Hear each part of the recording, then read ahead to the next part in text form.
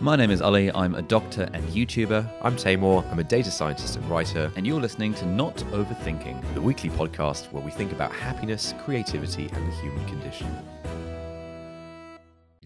Hello, ladies and gentlemen, and welcome back to another episode of Not Overthinking. Taimur, how are you doing today? It feels like it's been a while since we've said that. Yeah, I'm doing well. I think we should just skip the bit where we talk about why we haven't done a podcast in a while. I think we've done that like every pod for the last probably like 5 episodes. Yeah, the last 2 years, pretty much. Yeah, so let's skip that bit and just get into the pod. I'm doing well. We just had a bunch of people over for brunch and then just hanging out. And then we went to a carol service at the local church. It turns out that a friend of mine from college meaning university, is actually a reverend at the local church where we live, like 2 minutes away. And actually, it turns out he lives on the same road as us now. So we just moved to this new area like 2 months ago. Nice. So yeah, he and I are going to catch up properly at some point. But yeah, it's been a good weekend. How about you? Where in the world are you? I am in Santa Monica, Los Angeles right now. Wowzers. Yeah. What's going on over there? It's really sunny. It's really nice. The weather's amazing. I'm here for like a week in total, but in that week, I am flying to London and back for like 3 days. Why? So yeah, it's been pretty mental. It's like, so I was invited to go on Diary of a CEO, and the only date that worked for both our schedules was like the 15th of December, because they want the episode to come out on the 2nd of Jan. And I was in America for this time period. And so I was like, you know what? This is such a huge podcast. Screw it. Let's fly to London for literally a day, 2 days, and then fly back. How many, like, what are the stats of that pod? Because I don't know anyone who, like, I don't know, like, none of my, like, tech bro type friends, like, none of my, like, podcast listening friends listen to it, but it does seem to be quite a big podcast. It's absolutely huge. Our publisher says an appearance in Diary of a CEO moves more books than 20 other podcasts would. Really? Wow. Yeah, it's huge. It's absolutely enormous. I think it's absolutely enormous in... Most people I know who love it are women. Okay. And non-tech bro type people. Okay, right. Like it really appeals to like normal people. Okay. Because it's not about like the specifics of like, tell me about your marketing funnels and all that shit. It's about like the emotions and the feelings and like, how did you struggle? And now he's interviewing, Esther Perel and asking the questions everyone wants to know about, like how to have a better relationship. And he's interviewing me about how to be more productive. And it's become an absolutely huge, his team is amazing. They're like 30 of them. Wow. They're just crushing it across all fronts. We keep an eye on everything they do. And we're just like always amazed as to how ridiculous his podcast is growing. Nice. Incredible. How is your, you had sort of some thoughts about your other podcast. What's the latest thinking on the deep dive with Ali Abdaal? Yeah, latest thinking on deep dive with Ali Abdaal is we're probably going to change up the format of it. I don't like filming. I don't like recording on a schedule, as listeners of Not Overthinking might know. And for deep dive, I kind of realized that I really enjoy having the conversations, but I enjoy having them on my own terms. Not it's like every quarter we have a week where we've booked in 15 guests and I have to go bang and forget everything I say. And so I'm trying to figure out, how do I show up and do deep dive with Ali Abdaal in a way that's more chill, where the conversations are more the conversations I want to have, rather than someone's promoting a new book and let me ask the questions that they've got talking points for already. Yeah. So like, what kind of people would you want more on the pod, on the other pod? I mean, a lot of it is the people that we would have had on it anyway. But it's like, I've got my friend Noah Kagan is coming over to this hotel room tomorrow night, and we're going to record an episode of the pod, and I'm going to go on his pod, and we're going to talk about entrepreneurship and stuff. It's like that kind of conversation will be cool. Yeah. Or if there's a YouTuber in town, I'm like, hey, let's just hang out and just chat about YouTube. Yeah. And so rather than me thinking, how do I ask questions that are the most high value for the audience? It's more like, hey, let's just have a chat. Yeah, let's just hang out. And if people get value from that, amazing. Yeah, exactly. Yeah. The not overthinking blueprint. Pretty much, yeah. Let's just hang out. Apologize for not like, and then perhaps the guest can just read highlights from a book that they've not. Yeah. I mean, that's what that's what I got in store today. So. Yeah, I just filmed a video about 4 books that can change people's lives if they read them. Yeah, which one? I don't think you've read any of them. Oh, mate, I'm missing out on life-changing content. You're missing out on life-changing content here, man. Yeah. Wait, what would like roughly what the books? The first one is The Practice by Seth Godin. Okay. The second one I should read that. I do like Seth Godin. I might. Yeah, the practice is it's more about shipping creative work, and you tend to do less of that, but it's really good. Yeah. The second one is The Strangest Secret by Earl Nightingale. Okay. Earl Nightingale is one of the OG self-help gurus who was around in America in the 1950s and was on radio programs being motivational and stuff. But it's okay. And look. Yeah. So when you ship a video saying the 4 books that will like change your life or change the way you think or something, these are not 4 books that have actually fundamentally like really changed the way you think, or are they? Yeah, they have. Yeah, they have. Yeah. Wow. How many books in total have that accolade for you? Quite a lot. And the reason for this, so I actually mentioned this, like the opening of this video that I've just filmed is about what does it mean when someone says a book has changed their life? Yeah. Like my whole thing, so like, for example, I would say the 4-Hour Workweek changed my life. The reason a book changes your life is because it gives you an idea. Yeah, that idea leads that idea leads to a decision. The decision leads to action. The action leads to a result. So anything that improves my life in any way that I've got an idea from a book, I would say that book has changed my life. All right. Okay. Fair. But like, I mean, there's the 4-Hour Workweek tier, which is obviously like, you know, S tier. Yeah. For people who are into anime. But like S tier an anime thing? I don't know. I don't know. They use this I thought it was just a tier ranking thing. Yeah.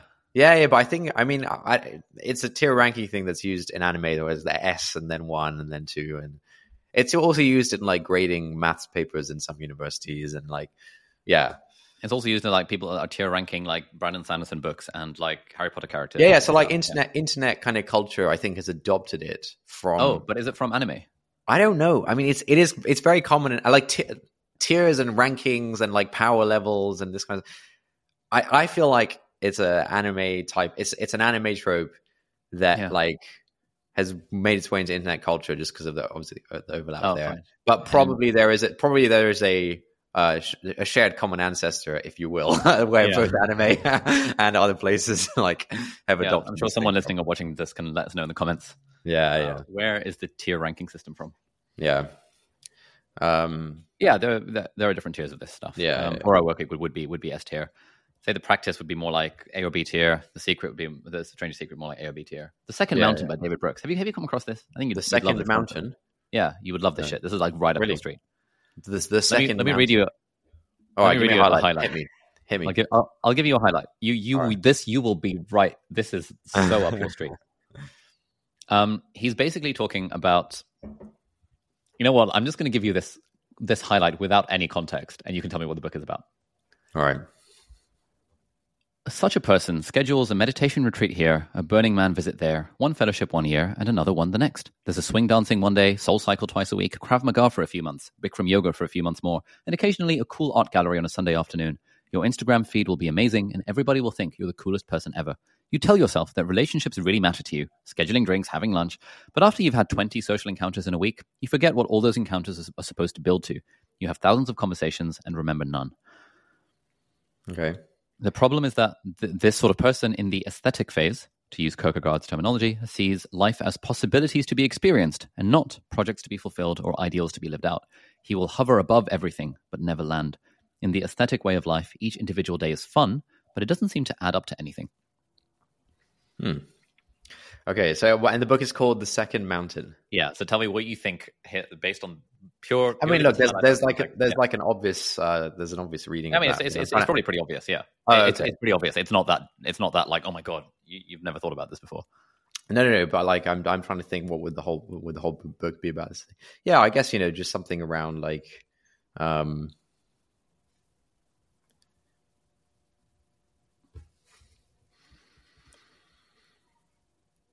Yeah, just something about like, look, the meaningful life, the good life, is broadly about pretty boring stuff that like your grandparents were doing.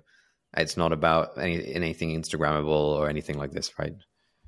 Yeah, it's like the first mountain is the mountain of the self, where you're aiming for fame and achievement and money and success and all that shit, and then either you get to the top of the first mountain and realize it feels hollow, or you get knocked off the first mountain into the valley by like death or health problems or a family emergency. Crisis. You realize that there is a second mountain, and that's the mountain of commitment, of joy, of lasting happiness, lasting joy rather.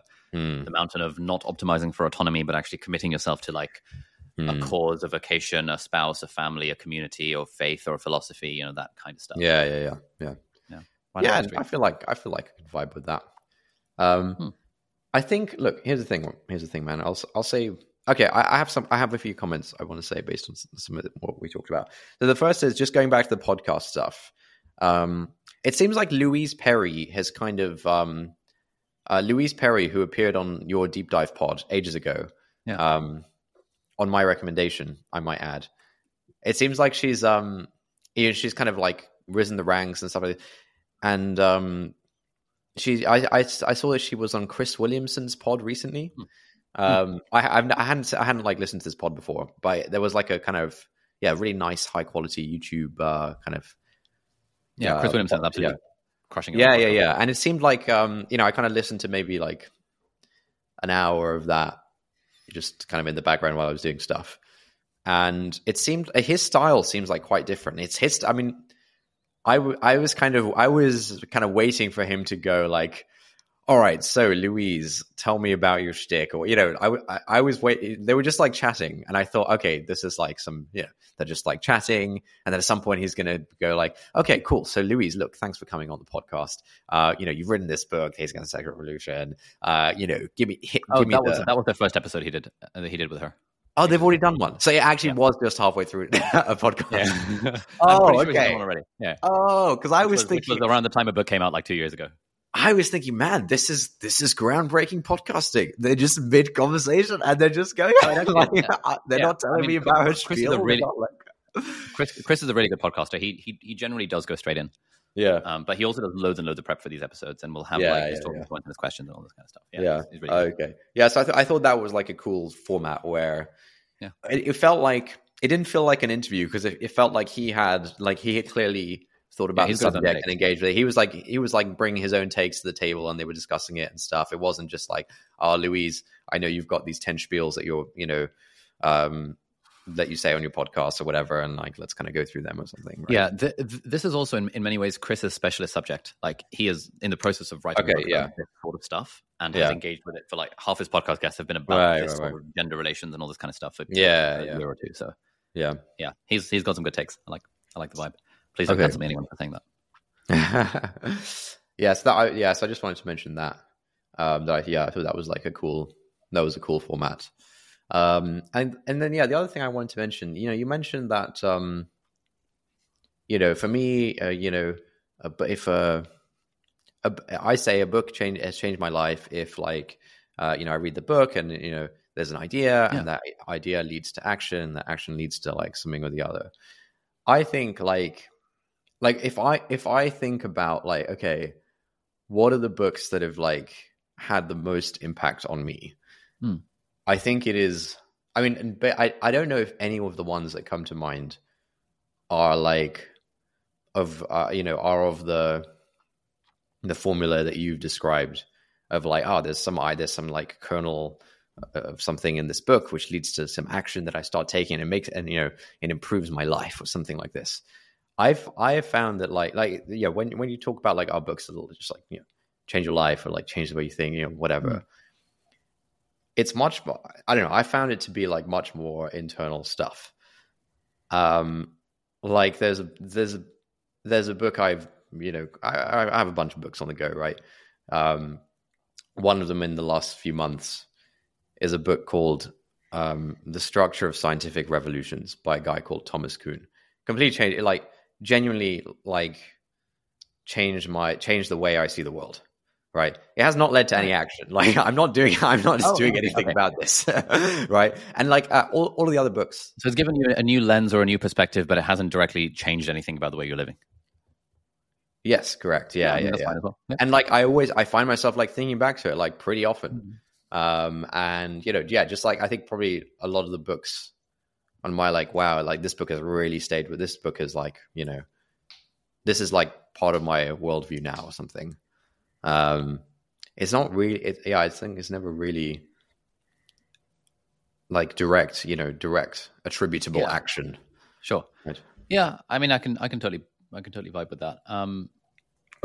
I guess my whole thing, my profession is in finding actionable insights and sharing them. And so I love reading books that have a takeaway that I can just genuinely changes the way that I approach my life. Yeah. Fair. Which is nice. It's also nice to read books that change my worldview and the sense of that kind of thing. But I tend not to read too many of those, at least not right now. Okay, fair. Yeah. Nice. Yeah. Okay, so you're going to do less of your podcast, but like different, just more chill conversations. Yeah, I mean, I don't know if it'll end up being less or more, but yeah, just being less like authoritarian about it. Right. Regimented. Yeah, kind of like this podcast. Yeah. Less regimented about it. Okay. But then I think there is, and to cite Seth Godin on this, there is something to be said for showing up every week to just do a thing. Of course. Absolutely. And so, but there's also something to be said, like, if there was only one thing that I would do that I would show up for in the realm of work, it would be the YouTube channel, not the podcast, as much as I like the podcast. Because I'm never going to be a world-class podcaster. It's a thing that I do because it's useful and fun and nice. And so I want to keep it as a thing I do because it's useful and fun and nice, rather than it being another thing on my to-do list every single week. Yeah, fair. And so what's kind of the latest on the book front? So the book's coming out soon, in a few weeks, right? Yeah. If anyone has not yet pre-ordered it, please pre-order the book, feelgoodproductivity.com. Book's coming out in about 2 weeks, on December the 26th, and December in the US, and December the 28th worldwide. And so, yeah, it's... So what happens when the book comes out? Is there like, I don't know, like just some confetti go off? Something like what is it just like now search, you can click buy now on Amazon now? Is that very much, you can click buy now rather than pre-order. Okay. Yeah. And you can get it straight away rather than like wait for the 26th of December to arrive. Okay, nice. Yeah, I mean, it's been interesting. I've been doing a bunch of podcasts with people who've very kindly invited me on their podcast and stuff, which is why I'm in LA and why I'm in like places. Did Matthew Hussey's podcast. He's great. He's now become a friend. Doing Lewis Howe's podcast, School of Greatness, for the second time on Tuesday. It's like, he saw the podcast, doing Noah Kagan's podcast, doing Steve's podcast, like this, just basically doing the whole podcast touring stuff. Okay. While hanging out with people. It's quite fun. It's quite fun in a way. How are you feeling about the book launch? How am I feeling about the book launch? I'm trying my best to be detached from the outcome. Like, I know what we're on like 5,000 US hardback pre-orders, 5,000 US other pre-orders, Audible and Kindle. It's like all these numbers. Like, okay, we've got the numbers. We probably need like 12,000 US hardback pre-orders by the time week 1 finishes to hit the New York Times list, which currently we're not on track for. So it's kind of a question of like, in the final week, which is where the bulk of sales come in. Yeah. It's kind of, it could go either way. Maybe we'll hit the list, maybe we aren't. Either way. It's like, what happens in the final week? Like, is it that all these podcasts will come out and more people will hear about it? Yeah. So the cutoff for the New York Times list is it's like a weekly list, but all the pre-orders count towards week 1. And so at the end of week 1 is where all the numbers are tallied. Oh, I see. Right. Yeah.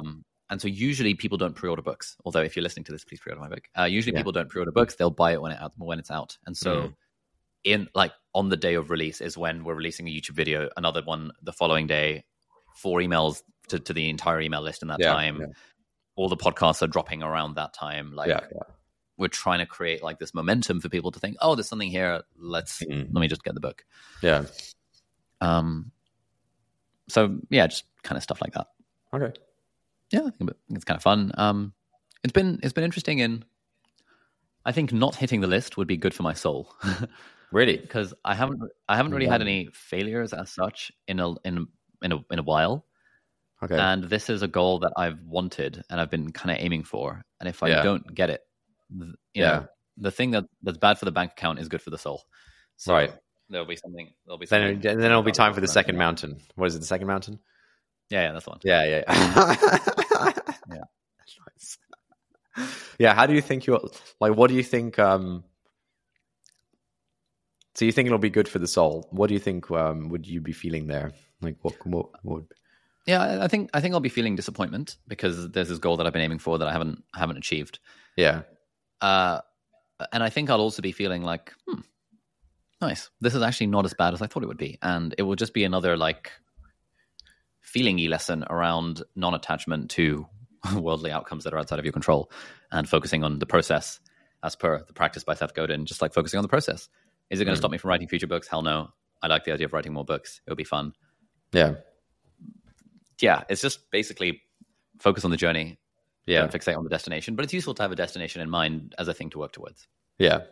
Look, I feel like whenever you talk about your feelings on this podcast, you're always like, yeah, I think I would feel disappointed, and there was this episode like 3 years ago or something where you're like, yeah, I feel a modicum of something or whatever you said. Like, what are we, for the book thing? Like, honestly speak, like how, obviously it would be disappointing, right? Like that, you had this goal, whatever, it would be disappointing. But like, add a bit more color here. Like, would you be like gutted? Like how, if you can like simulate that, like what do you, how disappointed would you be? Honestly, so like my feelings about most things are at an even keel with like minor fluctuations here and there. Sure. Yeah, for sure. I agree. So I wouldn't be gutted. Okay. I would be mildly disappointed. I'd be like, oh, we tried. But I've also absorbed the Kool-Aid of all this stuff. Like I spend my working hours reading stuff about non-attachment to goals and this sort of thing. Like there's almost no world in which I would feel crushed by not hitting a goal that I had. Okay. Because of all of the Kool-Aid that I've drunk and been thinking about it. Like, it's like the grooves in the mind. My groove what's the grooves in the mind? It's the idea of like, imagine like a field full of tall grass, and you're sort of walking one particular path. The more times you walk that path, the more the path gets like. Okay, sure. Yeah. Fine. Yeah. And so the groove in my mind of non-attachment to goals is like a really strong groove. The groove in my mind of like, I can control my response to most things, and actually emotions are the story you tell yourself about the thing. Yeah. It's such a strong groove that like, it is very rare for something to happen that completely throws me off my groove of equanimity and tranquility and stuff. But I've also been reading Stoicism shit for like literally half my life. Like literally since the age of 15, I've been reading about Stoicism, and I'm now 29. Like half my life, I've been reading this shit. So like, the groove's there. Which is why I don't often experience negative emotions. It's just very, very, very unusual for me to do that. Yeah. There's also a level at which, like, as we talked about in that episode, sometimes the body will feel the thing and will express like the sadness or tears in my eyes, and I wouldn't know how I feel. So there's something that I'm doing which is sort of blocking off the head-heart connection kind of stuff. Yeah, that's something I've been working with a therapist on. Okay, that's something that even he said. He was like, look, there are some people that are like mild feelers, and there are some people that are like high feelers. And if you're a mild feeler type of person, like your feelings for most things generally tend to be pretty mild. There's almost no world in which you're going to become a high feeler person, and that's totally okay. Okay, sure. We just have a bit more awareness of like, I'm feeling a modicum of something. And so the question of the therapist would be like, okay, what's that feeling? Where is it? Like, where is it in the body? I'd be like, it's here somewhere. What shape is it? Like, how would you describe it? And this sort of stuff. And when I think of, for example, the disappointment of not hitting this thing, it's like, it's sort of like a little bit of a ball. It's like a little bit of ball of tension, like over here somewhere. And like, how do you describe it? It's like, it's kind of like a sphere. What color is it? It's sort of like dark metal. It's not quite black, but it's sort of like, how heavy? It's quite heavy. And it's like, okay. And then part of a lot of these, some of these sort of therapy type things, sort of like NLP, all that shit, is to imagine taking that feeling and imagine bringing it out into the open, and to imagine like putting light on it, happiness on it, and stuff. And all this shit really does work. So that's kind of how therapist friend would approach the whole feelingsy thing. Okay, but then what do you think would why do you think this would be good for your soul then, if it's not actually having that much of an impact? Like, I don't know, like it's like, why would this be like some transformational, some like second mountain? It's not going to be transformational for the soul. It'll just be good for the soul. Okay. It'll be like doing a workout for a week. Like, it's good for the body. Okay. Right. Okay. Nice. And it's easy to, the thing is, with all the Stoicism stuff, it's easy to be equanimous when things are going well. It's harder to do it when you get slapped in the face or when something serious happens. And so in a way, if something bad happens in my life, that's how you get stronger. That's how you get better. It's like with relationships. Conflict is a good thing in relationships because it strengthens the relationship. If you can approach it in the right way and use it to learn something rather than to spiral into negativity and all that stuff. Yeah. But enough about me. What's been going on in your life recently? All right. I've had how are things with the company? How are things with life? Yeah, so a couple of highlights from the last few weeks. The first is I went to see Hamilton. Great, absolutely great. What do you think? So good. Yeah, it's good, isn't it? Yeah, it was awesome, man. It was like so inspirational. Yeah. It's like, man, he was out there. He was out there writing his essays. I feel like, you know, and everyone's like, yeah. Like he was out there, like spreading his ideology, man. Like he would have had a blog today. He'd be on Substack. He'd be going on podcasts, man. Be on Twitter. Yeah, it was awesome. Yeah, the music was great. Really interesting story. Just like really inspirational. I was like, man, I want to start a movement. You know, I need to start a country. You know, something like this. I thought it was like, these guys they were like in their 20s or something when they were doing this stuff. So yeah, it was really cool. One thing that did irk me a little bit was that the colorblind casting. No. I was gonna say, is that where this is going? Why was George Washington black?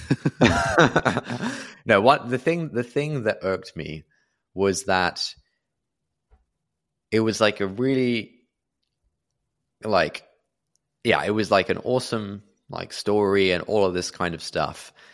But for some reason they brought what felt like a very out of place, very like modern, current, like political issue into this thing, which is, So basically, they talk about Hamilton being an immigrant, right? Hamilton being an immigrant, and yes, obviously he was an immigrant in the sense of having moved from this other country to this other country, and in a couple of the songs, they have a line like, immigrants, we get the job done. Immigrants coming, rising up from the bottom, or something like this. It's completely out of place. There was no social identity of like being an immigrant at the time. This is not how people were thinking about it. I can guarantee you this was not how people were thinking about it. This is like it felt very anachronistic, where it's like sort of transposing this sort of modern thing, and this kind of a modern sort of narrative and like modern issues that into this thing, and like maybe you could argue that like, well, the purpose of these things is not just like tell some random story, but also like to help people think about modern stuff in a different way, whatever it might be. It just felt very out of place. It just felt like just thrown in there as some like thing. Yeah, so that irked me. But apart from that, like, it was awesome. It was sick. Nice. I think it was a great play. I've seen it twice now.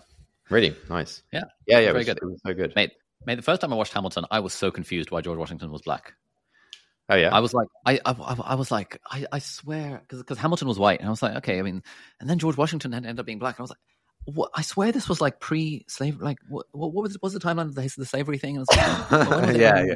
I was so confused. And in the interval, I asked my friend Iram, who like was the one who got us tickets for this, like when in the week of release, and she was like, "Are you a fucking idiot? Like the whole point is that this is hip hop. It's hip hop inspired. Like it's colorblind casting." I was like, "Oh, I just had no idea of any of the context." I was like, "Oh, people are talking about Hamilton. Let's go watch it." Who the hell is Hamilton? I don't know. Yeah. The second time around, I got it. I was like, "Okay, I get it." I was like, "Yeah." Have you seen Frozen the musical yet? No, I haven't. You should watch Frozen the musical. It is. You think so? Magical. It's absolutely phenomenal. It's so good. It's. I'm not that into the Frozen music. I'm not that into the Frozen songs and the sort of Frozen soundtrack. Yeah, but you've still heard of them. I mean, I know them, but like, yeah, great. I know them by heart, but like, that's all you need. Do you think I'd enjoy it? I think you'd really enjoy it. I think Lucia would love it as well. All right, maybe you should treat her to a night of Frozen. Would she? I'm not sure she'd consider that a treat, but we can see. I don't think she's into Frozen. It's really good. It's magical. Okay. I took my whole team to see it for a team social. All but one person absolutely loved it. Really? Yeah. Nice. Okay, yeah, so that was one thing. That was one highlight from the last couple of weeks. The other one, three letters, all right? 3DS. I bought a second-hand Nintendo 3DS. and it is mind-blowing. It is absolutely mind-blowing. This is up there with like ChatGPT as like one of the most mind-blowing technology experiences I've had in the last like 10 years or something, right? So the Nintendo 3DS, like really old. Yes, but the Nintendo 3DS, it was released in like 2011, okay? Released in 2011. It was kind of a flop, actually. The 3DS is like a games console. It was like kind of a flop. And basically the concept is like, it's like the Nintendo DS, so it has like 2 screens. You play games, handheld, whatever. But the top screen is a 3D screen. But the game-changing thing is that if you remember like the 3D wave, like 10 to 15 years ago. Yeah, like IMAX glasses and all that. Yeah. It all involved glasses. Glasses, right? And that made it annoying, and that made it like not that magical. It's oh great, well yeah, I'm wearing this like extra stupid thing, and then that etc. This does not need glasses. You're not wearing any glasses, and you're looking at a screen that is like 3D. The screen looks like it is a portal into another world. You feel like you can put your hand into the screen and pick out objects from it. And the coolest thing. Look, you have to see it. You have to see it to believe it, man. You have to see it. I've been showing everyone I've met in the last 2 weeks this thing. Anyway, it can take 3D photos. It has a camera. It has like a camera app that can take these 3D photos. But obviously, you need to view it on the 3DS to see the 3D effect because it's like it's a hardware thing in the screen. So you can't just like send it to someone's iPhone or whatever. But the effect is magical, man. It's crazy. And the way I've basically been using it as like a little sort of Polaroid type camera, just like, take a little snap of like, hang out with whoever, just take a little snap for the memories, and the 3D captures that kind of moment and captures that kind of memory in a way that, in the way that you're like fancy ass, whatever camera with like crazy lens, etc., this like relatively low resolution kind of 3D camera captures a memory way better than anything I've ever seen. Way better than like a video, way better than a 2D video, way better than like some fancy 2D photo or whatever. It's just amazing. Wait until the Apple Vision Pro. Yeah, but then you're wearing this massive thing on your head. Nintendo was like so ahead of the mate. It's amazing. It's crazy. Anyway, you're gonna have to see it to believe it. Mate, I'll be in London in about 4 days' time, so you can show me then. Yeah, definitely. Yeah, it's crazy, man. So yeah, that is another highlight from the last couple of weeks. Nice. What else have we got? I read a really good book. Oh, mate, I think you should have this guy on your pod or something. Maybe we should have him on this pod. I read a book called We Built Reality. I think maybe I probably sent you a link to it after I read it. I was like, oh my God, you have to read this book. It's called How Social Science Infiltrated Culture, Politics, and Power. It's a book by Jason Blakely. You love this stuff, don't you? I love this stuff, mate. You're becoming a full-on art student, mate. I'm not becoming an art student. I mean, there's nothing wrong with that, for the record. Yeah, there's nothing wrong with that. But yeah, it's so good, man. I gave it to a friend for his birthday last weekend as well. And yeah, I feel like this is another book that's like, really embedded, like sort of changed the way I see the world. And, the rough spiel of the book. And, I'd like to like sit down and probably go through my highlights and condense this into a proper episode, which maybe we can do at some point. But the rough spiel is basically that the social science, on the face of it, claims to be very much like the natural sciences, making these sort of neutral observations about the world with data and stuff like this, and providing sort of like a way to sort of objectively, neutrally sort of understand the world by making these kind of observations the same way that a physicist would make observations of the moon and stuff like this. But there's actually a major difference between the social sciences, as we now call them, and the natural sciences. And that major difference is that, weird quantum stuff aside, when you make an observation in the natural science, if you're a physicist who is looking up at the stars and you think, this is my theory of how the planets how gravity works, based on my observations, or whatever. I think this is how. You making that theory is not going to actually change how the planets work, right? The planets are still going to do their thing, right? But social science is very different in that regard, because we humans, we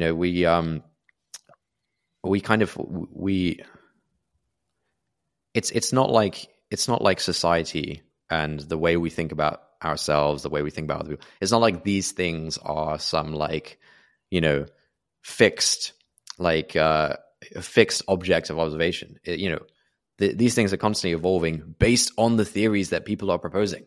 And so when you propose a social science theory that starts to get some traction or whatever, that theory actually changes, changes the way people conceive of themselves and stuff like that. And so, over the last 100 years or whatever, we've kind of seen this vast overreach of social science because it uses the language of the natural science. The natural sciences, right, been hugely successful over the last 300 years, last bunch of 100 years, hugely successful in helping us understand the world, creating technology, making lives better, all this stuff, obviously making lives worse as well, but, hugely successful. And now the language of the natural sciences has become sort of like the dominant idiom that we use whenever we're talking about sort of understanding the world, right? And to use the language of the natural sciences is to kind of give something instant credibility. It's like, we're scientific, data and whatever, right? And there's been a very clear movement in the social sciences. I mean, they're called the social sciences now, right? That's part of the psyop, where over the last 100 years, 120 years ago or something, if you studied politics, you also, politics, economics, history, these were all, these were intertwined. It wasn't like you just specialize in I just do politics or something.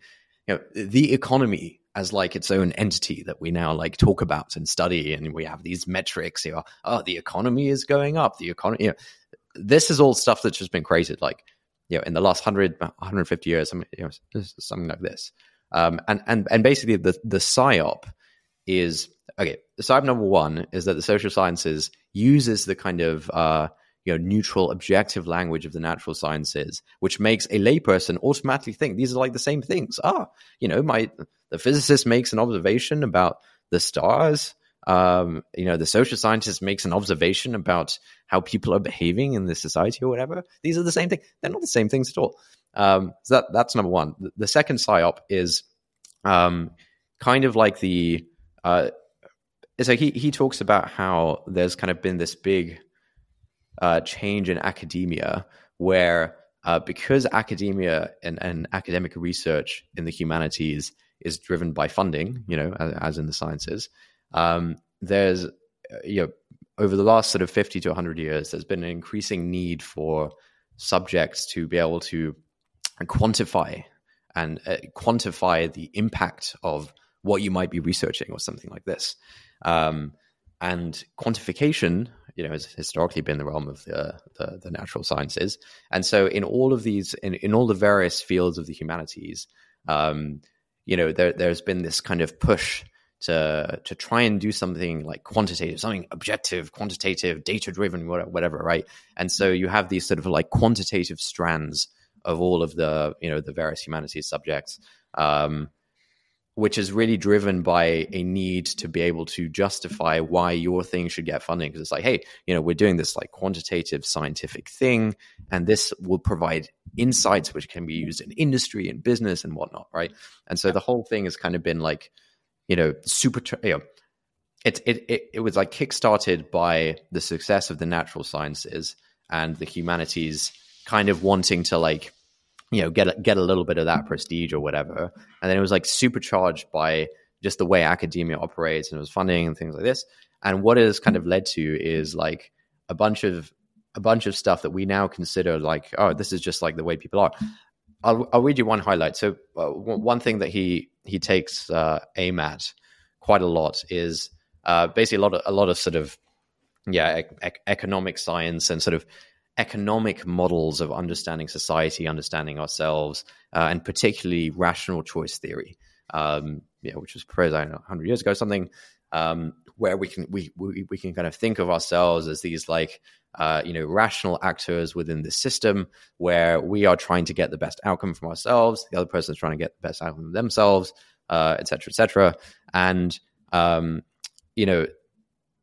it's really just like a framing, right? You can frame anything in terms of this like rational choice theory. Oh, well, the reason that thing unfolded the way it did is, you just look at the incentives, bro. Like this, person A is just optimizing, perfectly rationally for, their self-interest. Person B is obviously rationally optimizing for their self-interest. You look at the incentives, this is why this event has happened. This is why, this thing is going the way it is, whatever it might be. And now when we like conceive of ourselves, when we conceive of society, we actually see ourselves as like, hey, there's a bunch of these like rules and incentives going on in society. I've got like my self-interest here. Like, of course I'm going to play the game and try and get as much of the thing of that is the rational scientific thing to do. Like, I would be stupid not to do that. And so this kind of rational choice theory over the last 100 years, because of the way it's made its way into, just kind of like lay people's discussions, books like Freakonomics, all the whole like Freakonomics type movement of like, oh wow, the economics can help us like understand the world and make sense of society. This is not neutral observations going on. This is actually a value system that is being read into society, where people aren't realizing that. People are saying, oh, this is just neutral observation. Actually, it's a set of values of like, hey, this is how you should think of yourself as a human being. This is how we should relate to each other in society. And now it's kind of under the guise of like a sort of a science of like, oh, well, and it's kind of hard for us to think of an alternative.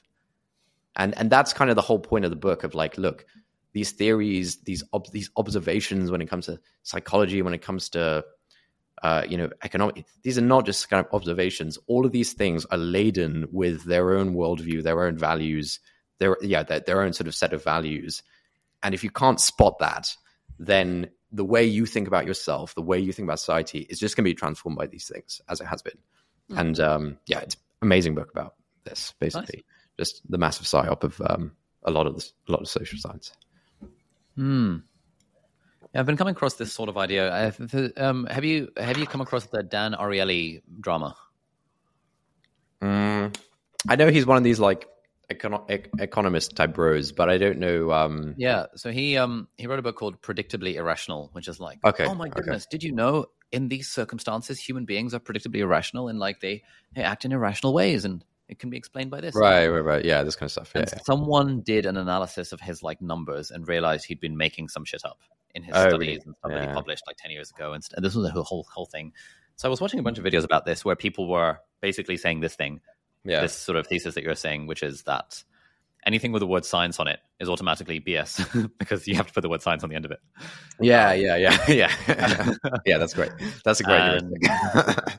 And how this idea of like, the whole funding thing, you have to demonstrate how this will help industry, how this will help companies, and therefore, you need to show positive results, otherwise your entire career is screwed. Yeah, and therefore you would have to start doing potentially dodgy things to show a positive result for a thing. And the interesting books, the ones that Oprah gets on, the ones that Ali Abdaal talks about on Deep Dive on his channel, are like where there's some sort of counterintuitive. Oh, the marshmallow. Yeah. Did you know that? Like that's wow. Yeah, that kind of stuff. Yeah. So I've been sampling this take. Mate, you'd love the book. And it's not a dense book. It's like it's really not a dense book. It's like very readable. It's not very long. He's on Twitter as well, Jason Blakely. I'd recommend follow. He doesn't actually tweet about his work very much, which I think he should, because like it's really interesting stuff and more people should know about it. But his is Jason Blakely. Yeah, just Jason W. Blakely on Twitter. Yeah, so that's that's a big highlight from the last couple of months. I was going to say something else about that. And it's really interesting because actually, as I was listening to the Chris Williamson thing with Louise Perry, every single tangent, the conversation kind of meanders a little bit every time a new sort of conversation topic is proposed. it is of the format. Yeah, I read this interesting study recently that's blah blah blah blah, or like that man, actually if men do this and women are like this, or whatever it might be. Every tangent began with, I read this interesting study about this thing, and like probably some of these studies are good. I have no idea which ones. No one listening has any ideas which ones, and so I find it. I find the whole like studies show, or like new studies show that scientists are saying this. I just find it so challenging to actually like make anything of this information, because we know that a majority of these studies are just bad. They're just bad science, right? We know that, right? The whole replication crisis. We know that is the baseline. When you then understand that actually, like these are not neutral observations, right?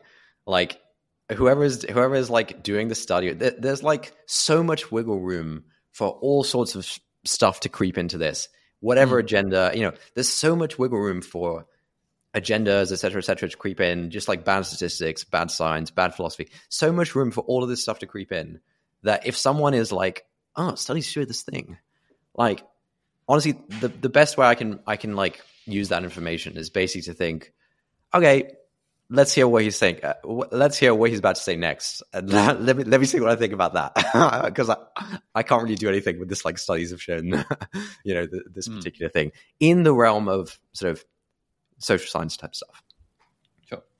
Yeah, I mean, one of the things that social scientists do use to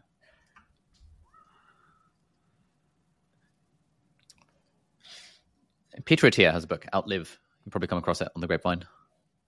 I've heard of Peter Attia. Yeah, it's a really good book. It's about like how to live longer. Okay. And there are a bunch of criteria that you can use to determine, is a study good? Sure. And he does a really good job, I think, of talking through them, of like, is the effect size huge? Makes it, is the mechanism underneath this thing a plausible mechanism, or all this sort of stuff.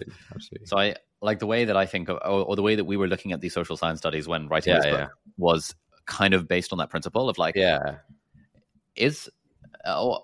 also based on the principle of like, even if this is not true, even if this wouldn't be replicated in a lab today, does it vibe with personal experience? Does it vibe with what we intuitively know? Reasonable? Okay. Absolutely. Look, absolutely.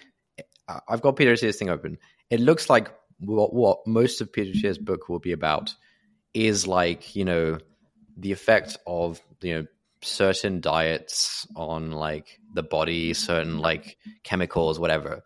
This is not what I would call social science. This is like, this is not as like rock solid as making astronomical observations through. No, it's not as rock solid. It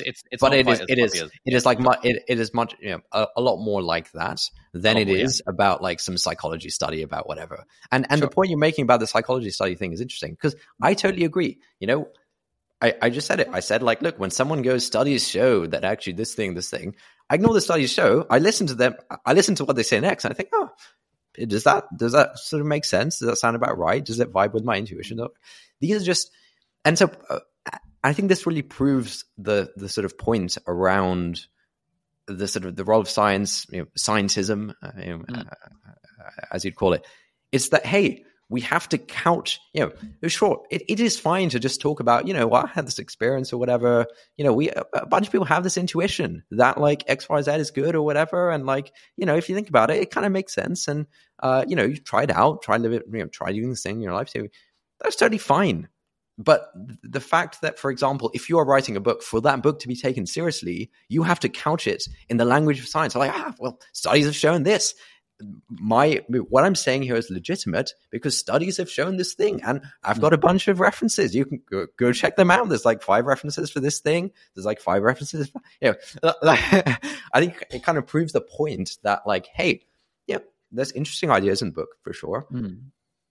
Why do we need to do the song and dance about what is probably a mixture of bad science, bad philosophy, and bad statistics to give it an air of legitimacy when we can just talk about the ideas? And you had to do this. You had to do all this studies show shit because that's what you have to do now because of this entire phenomenon, right? Yeah, I mean, I would probably a bunch of those studies are good. Yeah, probably a bunch of them are shit. Who knows which ones, right? Probably you've done a bunch of research. Probably you have some sense. Like, I don't know. I think there's also something to be said for the value of a good story. Yeah. Then let's chuck the studies out the window then, or like let's not. The studies can sometimes. Okay, so the way that like we're crafting these kind of nonfiction books is, what is the point that I want to make? Yeah, and let me find, because people like stories, let me find either a scientific study or a case study or an anecdote. That's for sure, that thing in action. Yeah. There are scientific studies. Yeah. Sure. Look, okay, Ali, I understand. I obviously have nothing against crafting a narrative or whatever. Sure. What I think I also understand where you're coming from. The game is basically a game of manipulation where it's like, hey, I've got these ideas that I actually just have for reasons that are known only to me. I have these ideas that I'm putting into a book, right? Let me now go and find a bunch of studies or whatever to make you look. I didn't arrive at these ideas by looking at these studies. I have these ideas. I didn't arrive at them by looking at the studies, right? Let me now find a bunch of studies to make you like arrive at. Yeah, that's not. There is a little bit of that. There's not a huge amount of that. It's not a case of like I want to make claim X, or a researcher, can you find some evidence that backs up claim X? I mean, all I can speak to is my like. Okay, the point I'm making is not that you are wrong. It's that I fully take what you're saying, and also I think there is value to be gained in attempting to study a phenomenon in a lab, and if the study is well designed and tries to control for all the things that can be controlled. Sure, you might have 50 people doing a thing, and let's just see what happens. And if the effect size is sufficiently interesting, cool. Yeah. Okay. But yeah, I think what I would like agreement on is that the current state of public discourse on science, social science, studies, data, scientists say trust the science, trust the data. The current, it's just pure psyop. It is just absolute psyop levels of manipulation, I think. I agree. I wouldn't say pure psyop. I would say maybe 80%. It's like pretty high levels of like psyop for manipulative purposes, I think. Sure. Yeah. I think that. But that's kind of that's my main point. Anyway, We Built Reality, great book. I think there's also very big. It depends on what the study is. Absolutely. But no, it absolutely does. I'm not saying all of this stuff is bad. Sure. I'm saying there's a spectrum from like Galileo or whatever. Actually, Galileo is an interesting one because Galileo's theory about how planets orbit the sun or whatever about the solar system. Galileo's theory was. It took about 100 years after he died for Galileo's theory to actually be confirmed with like empirical data. Galileo had the right theory. The data wasn't matching the theory, but he stuck with it. He was like, no, man, like this is it. This is the way it works. It took like 100 years for the data for us to actually be able to gather data correctly and see like, oh wow, okay, like that guy who died 100 years ago was actually right about this thing. It wasn't like Galileo sat there gathering a bunch of data and thinking, I have this empirical data now. Let me find a theory. What theory must this fit into? It was like Galileo, for reasons of who knows, bad data that he misinterpreted, gathered wrong. He thought, okay, this is how the thing works. 100 years ago, he was proven. 100 years afterwards, he was proven right. And I think that also just kind of goes to show that like. The public narratives around how this stuff works just completely false. Yeah, just massive psyop. Yeah. Sure. Anyway, I'll do a big I'll condense my highlights and stuff of We Built Reality, and then we can do a organized book episode about that. Not just me like reading out a bunch of that sounds great. A bunch of random highlights. But yeah, that was a really good book. Let me just think if there's any other highlights. I should probably get to bed very soon. But hey, what time is it for you? It's like 3 p.m. It's now 11 p.m. My goodness. Yeah, and then you can start with the next episode with, "Oh, absolutely knackered, mate." Yeah. Oh, mate. Yeah. How's your calendar doing these days? Calendar is actually pretty good. Yeah, I'm in a good rhythm. I don't have like tons of calls. Yeah, cool. I think calls and stuff's going really well, man. I think it's like we focused in on just our self-serve product. So anyone can just go on the website, sign up for free, just basically use it themselves, enter their credit card. Ideally, they don't have to talk to us. We're around to help if they need. But yeah, that's what we're focusing on. And so we made like tons of product improvements recently. That seems to be going well. Can I now use the QuickBooks wizard and understand what's going on? Oh, dude, I think so. Yeah. You should. Yeah, you should go through the flow. Yeah. But no, calendar is looking good. Any other like quick highlights from the last couple of months? I'm just looking through any Kindle book. Yeah, that was probably the big one. We Built Reality. I spent 6 days at a Tony Robbins event. Oh yeah, I wanted to hear about this. Yeah. We can talk about it next time. Yeah, we should do a proper episode about the whole Tony Robbins stuff. Yeah. Was it good though? Was it as good as the first one?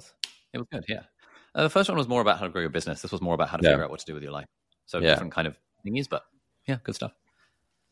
Nice. I have lots of thoughts about this. Really? Stuff. Yeah.